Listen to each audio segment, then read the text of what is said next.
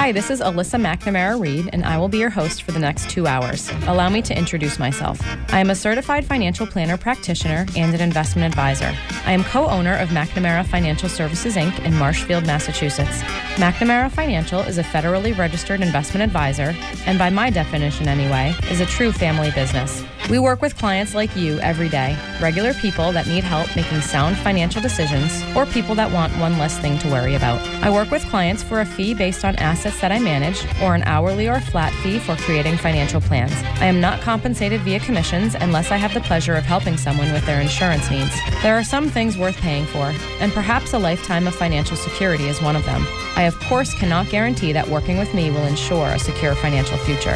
McNamara on Money has been a call-in talk radio show since 1990. I love hearing from listeners, and there truly are no dumb questions. In fact, I like the simple questions, because everyone should have the answer to those. Just don't call me asking for the next hot investment or which market is going to outperform this year. Number one, that's not the nature of this show. And number two, I have no idea. Any advice I give to a caller is meant to be generic in nature and should be verified with his or her own financial professionals. You will hear about a variety of topics on this show that relate to investments and personal finance. We try to cover topics that people can relate to regardless of their net worth or financial situation. And of course, we try to keep it interesting. I would crunch numbers for 2 hours or spreadsheet cash flows because I'm a total math nerd, but that wouldn't much make for good radio.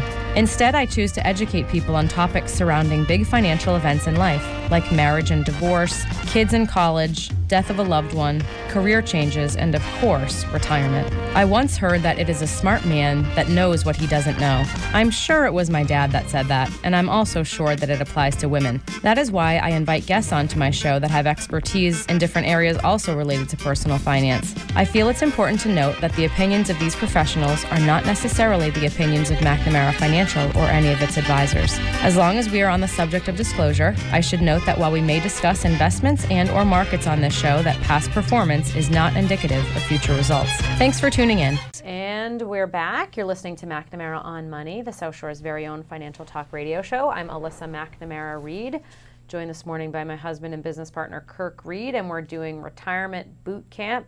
So if you're also getting in shape for the summer, physically speaking, you can just start getting in shape for retirement as well. And today's show is geared toward people perhaps on the older side in pre-retirement years, 50s, 60s, something like that. People that are kind of getting serious about thinking about retirement. And this is like the biggest value that we provide for our clients, we feel, in addition to managing assets, is helping them pull off a financially successful retirement, not overspending their assets or spending at too high a rate that they're risking them lasting for the long term, and but also on the flip side, helping people understand how much they can afford to spend in retirement. Some people are afraid to draw from their portfolio, and sometimes we're letting them know that it's okay to spend more. It just depends on the situation and the person. So we sort of talked about, defining goals and, what you need to do to get yourself, following through on your action steps in order to pull off retirement. We talked about stress testing a plan. And for this final segment, we wanted to talk about, let's sort of fast forward when you're in your retirement years and talking about monitoring the plan. We were saying at the beginning that this is like straight out of CFP school, talking about the steps that you take with a client. And that wasn't just school. That's what we do in real life. And after we help clients transition into retirement, we still help them with planning, but it's just a little bit different. It transitions for us as well from here's what you need to do to get there and hit these targets to, okay, we're there. Let's make sure we don't screw it up. And again, let's make sure it lasts. Let's make sure it lasts for as long as you live. Yeah. But there are adjustments. Expenses change and life happens, and so that's why you're continually changing things and updating things. The easiest way for us to monitor longevity of a plan or whether you'll achieve longevity of your assets is monitoring a withdrawal rate. So we talk about that a lot in our business because it's a key factor. So for our people who are drawing money out of their portfolio, so they've made this transition from savers to spenders, the rate of withdrawal from your portfolio becomes very important. And so I don't even know how far back this goes, but there's this old school of thought in our industry that if you can maintain a 4% rate of withdrawal, then you will achieve longevity, not guaranteed. I'm not an insurance company, but there's like this old 4% rule. You could probably just Google 4% rule and you'd get some articles on withdrawal rates from portfolios. And generally speaking, if you can draw 4% or no more, we'll talk about modifications based on age and stuff, but if you can draw out about 4% from your portfolio, you probably won't run out of money if you live a normal life expectancy. That's kind of the starting point. Yeah. That's kind of the initial withdrawal. That's a good target for when you start first retire, start taking some money out. If you can target around 4% of your portfolio, you're probably in a pretty good place. Yeah, so I mean, I'll elaborate on that a little bit. We haven't much talked about specific portfolios for this show, but a moderate or a moderately conservative portfolio, which is generally suitable for someone who is retired, for at least their, what I would call their big money or their largest assets. Of course, you might have, different investment strategies for other accounts, but generally speaking, you should have like something in the moderate or moderately conservative risk range. If it's our expectation or our target that moderate to moderately conservative portfolios can earn 4, 5, 6% per year, something in that range, maybe upwards of 7% per year if we have luck in the markets with moderate risk money. So if you can earn 4 to 7% in like a balanced portfolio that maybe tilts to the conservative, and you're drawing 4, so in good years, you wouldn't see any capital depletion, because if you can earn 6 and you're drawing 4, you earned 2% net after you take out your draw. And so in good to normal years, you would actually see capital appreciation. But you need to build in a buffer for years where you don't have good markets.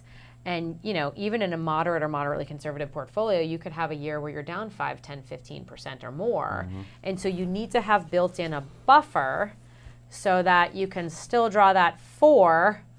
And even if I have a crappy year or two, hopefully, over a long period of time, I hopefully didn't draw down too much capital, at least at the beginning of my retirement years. So that's where that whole, it's one of the reasons that whole 4% rule is a rough guideline, because of long-term returns for moderate and moderately conservative monies, and sort of building in that buffer. And I was just going to say, the other thing is, because we know that people's expenses will climb over time. We talked a little bit about that. With inflation, people's expenses just get more expensive as time goes on.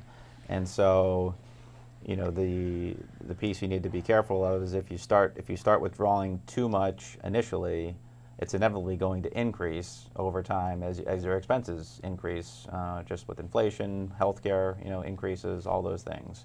And so another reason to hopefully start on the lower end, if it be at 4% or maybe even lower if possible, so that gives you that buffer to increase your withdrawals over time, because inevitably they will go up. Yep, and so I'm going to sort of piggyback on that. One of the reasons you put together a plan and you don't just eyeball a withdrawal rate is that people's spending and people's incomes and spending may change in the coming years too.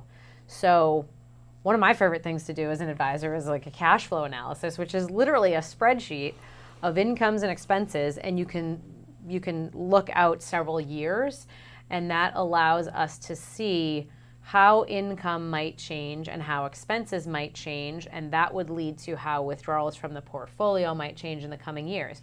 So what you said is perfectly true. If there's no anticipated change in income and no anticipated reduction in expenses, because generally speaking, of course, you're right, that life just costs you more year over year. I can think of some situations, though, where, like, let's say we were just talking about Social Security. Like, let's say someone retires at 65 and they feel very strongly that they want to delay Social Security until 70, And that would mean that they're drawing more heavily from their portfolio for the first 5 years, but then we're anticipating perhaps a significant reduction in the draw once Social Security kicks in. That's an example of a time where maybe their draw is a little bit higher in the coming year, in the beginning years, but then it's anticipated to be like maybe it's 5-6% in the beginning, and then it's going to drop to 2 or 3% because Social Security kicks in, or a pension kicks in, or an anticipated inheritance comes to fruition. So this is one of those. There are a lot of situations which sort of prove the need for planning, because just the draw in and of itself, like if you met someone and they're drawing 6 or 7% and they're 65, you're going to like take your little red flag. You should get one of those. I don't have one of those. Do you have one? And so I don't, but I kind of want one now. And do we throw it at them, or do we just hold it up? Not like a red card. It's not like a red card. It's like a, it would be like a little flag. Okay. You put it in your little pocket there, like your, but if you elaborate on that, and then you find out, oh, my father just died in a couple of years, I'll have a $500,000 inheritance, or I've delayed Social Security, my wife and I delayed Social Security, and it's going to be $60,000 a year. So I mean, you might uncover things that change that rate of withdrawal. So that number, with the withdrawal rate number, I mean, is important in and of itself. It's not the end all be all, and things in the coming years might change that. I can think of another example where, we talked earlier about how one of the exercises we go through with clients is itemization of expenses, this whole budgeting exercise. We inevitably get into conversations about traveling and like discretionary expenses, like traveling is a large one for many people. And that's another type of expense where, first of all, people are like throwing a dart at a dartboard. They have no idea how much they're going to be spending because they haven't been retired yet, and they have no idea how much they're going to want, or free time, whatever, to travel. But also that's an example of an expense that I think for a lot of people is significantly higher in the early years of retirement than it is in the later years, because someone in their, between ages like 65 to 75 or 80, hopefully healthy enough and active enough to retire, and then, of course this all depends, certainly people in their 80s still travel, but you might, health issues might come up, or you might just not be able to travel anymore or want to travel anymore, and so that's an example of an expense that like it's a mountain, right? So it could be a mountain. It could be an expense that goes up for a while and then goes down or decrease or is eliminated. It could be a cliff too, right? It could be like, I'm going to travel for 10 years because I am healthy enough to travel, and then I'm going to be done. And so that's another one that's like, okay, well, maybe the rate of withdrawal is a little higher now as a result of that, but we're anticipating it to go down. Yeah, and on the other side of that one too is, I guess what, evidence has shown is, if the discretionary stuff goes down, but then healthcare goes up, and it kind of replaces that when you get older. They kind of cancel each other out in the later years. Yeah. They kind of change places, but you're still spending roughly the same, just on different things. There you go. It's also, I think it's hard. I feel like if you do have a high rate of withdrawal at the beginning and you're anticipating it decreasing, that's kind of all well and good in theory. But if you have bad markets in those years and you're drawing high percentages out when the portfolio is not doing what you're hoping it's going to be doing or what it will do long term, and you have bad years at the beginning, that can lead to, that can be maybe not detrimental, but is not great for the plan. But hopefully if that happens for people, they have enough wiggle room in their expenses where if we do have really poor markets, maybe they could cut back for a period of time in order to, ensure longevity of their assets. And, that's not a fun thing to think about, but hopefully people have enough buffers built in where it's at least an option. Yeah, I mean, one of the things, I don't think we really talked specifically about it during, we were talking about stress testing, was, having emergency cash. Oh yeah, we didn't know. So emergency cash, kind of as a way of, backing into, stress testing if we did have a bad market, or if an unknown expense pops up that we didn't have in the plan, can you cover it without without wrecking your plan. Yeah. So that's one way of saying, do you have enough cash, in the bank you can get your hands on something that's liquid, and you don't have to sell something at a bad time. Yeah. You can talk about buckets, or I was going to talk about managing assets while drawing down. Okay. Yes. Okay. So under the heading of monitoring a plan, in, I guess said differently, under the heading of managing money when someone is drawing money out is different from managing money when someone is accumulating money. So our roles as advisors and money managers change a little bit when someone shifts into retirement years, because what becomes more important, it becomes very important for us to know how much people are thinking that they're going to draw from their assets. So we develop what we call income plans, or more easily understood for some people, like a cash bucket strategy. And we alluded to this earlier when we were talking about that aggressive client in holding a cash position. But we always hold, we try to always hold a larger than normal cash position for those clients that are drawing money out. And that's a risk mitigation tool, and it's a prudent way to manage assets because it protects clients in the event that we see downturns in the value of their portfolio, albeit temporarily, hopefully. Well, but particularly in a prolonged period of time, a year or more. Yeah, absolutely. So for most of our clients who have like balanced portfolios in retirement, they're in something in the moderate risk realm. We would carry, on average, like a 12 to 24 month cash bucket strategy for them. And that doesn't literally mean we have 12 to 24 months worth of cash in their portfolio. It means we're banking on some earnings in the portfolio, but we're carrying some cash. And basically our goal is to have enough liquid and readily available assets to send them the money that they need every month for 12 to 24 months. And that's just us building in a buffer, or building in a buffer or a hedge against their assets turning down in value, which is normal when you're an investor. We have poor markets periodically, and you have to be prepared for that. In really strong stock markets or really strong markets, having a larger than normal cash position is actually a bit of a damper on your return. It's a little bit of a drag on return depending on the size of the cash position. It basically means you're not fully invested.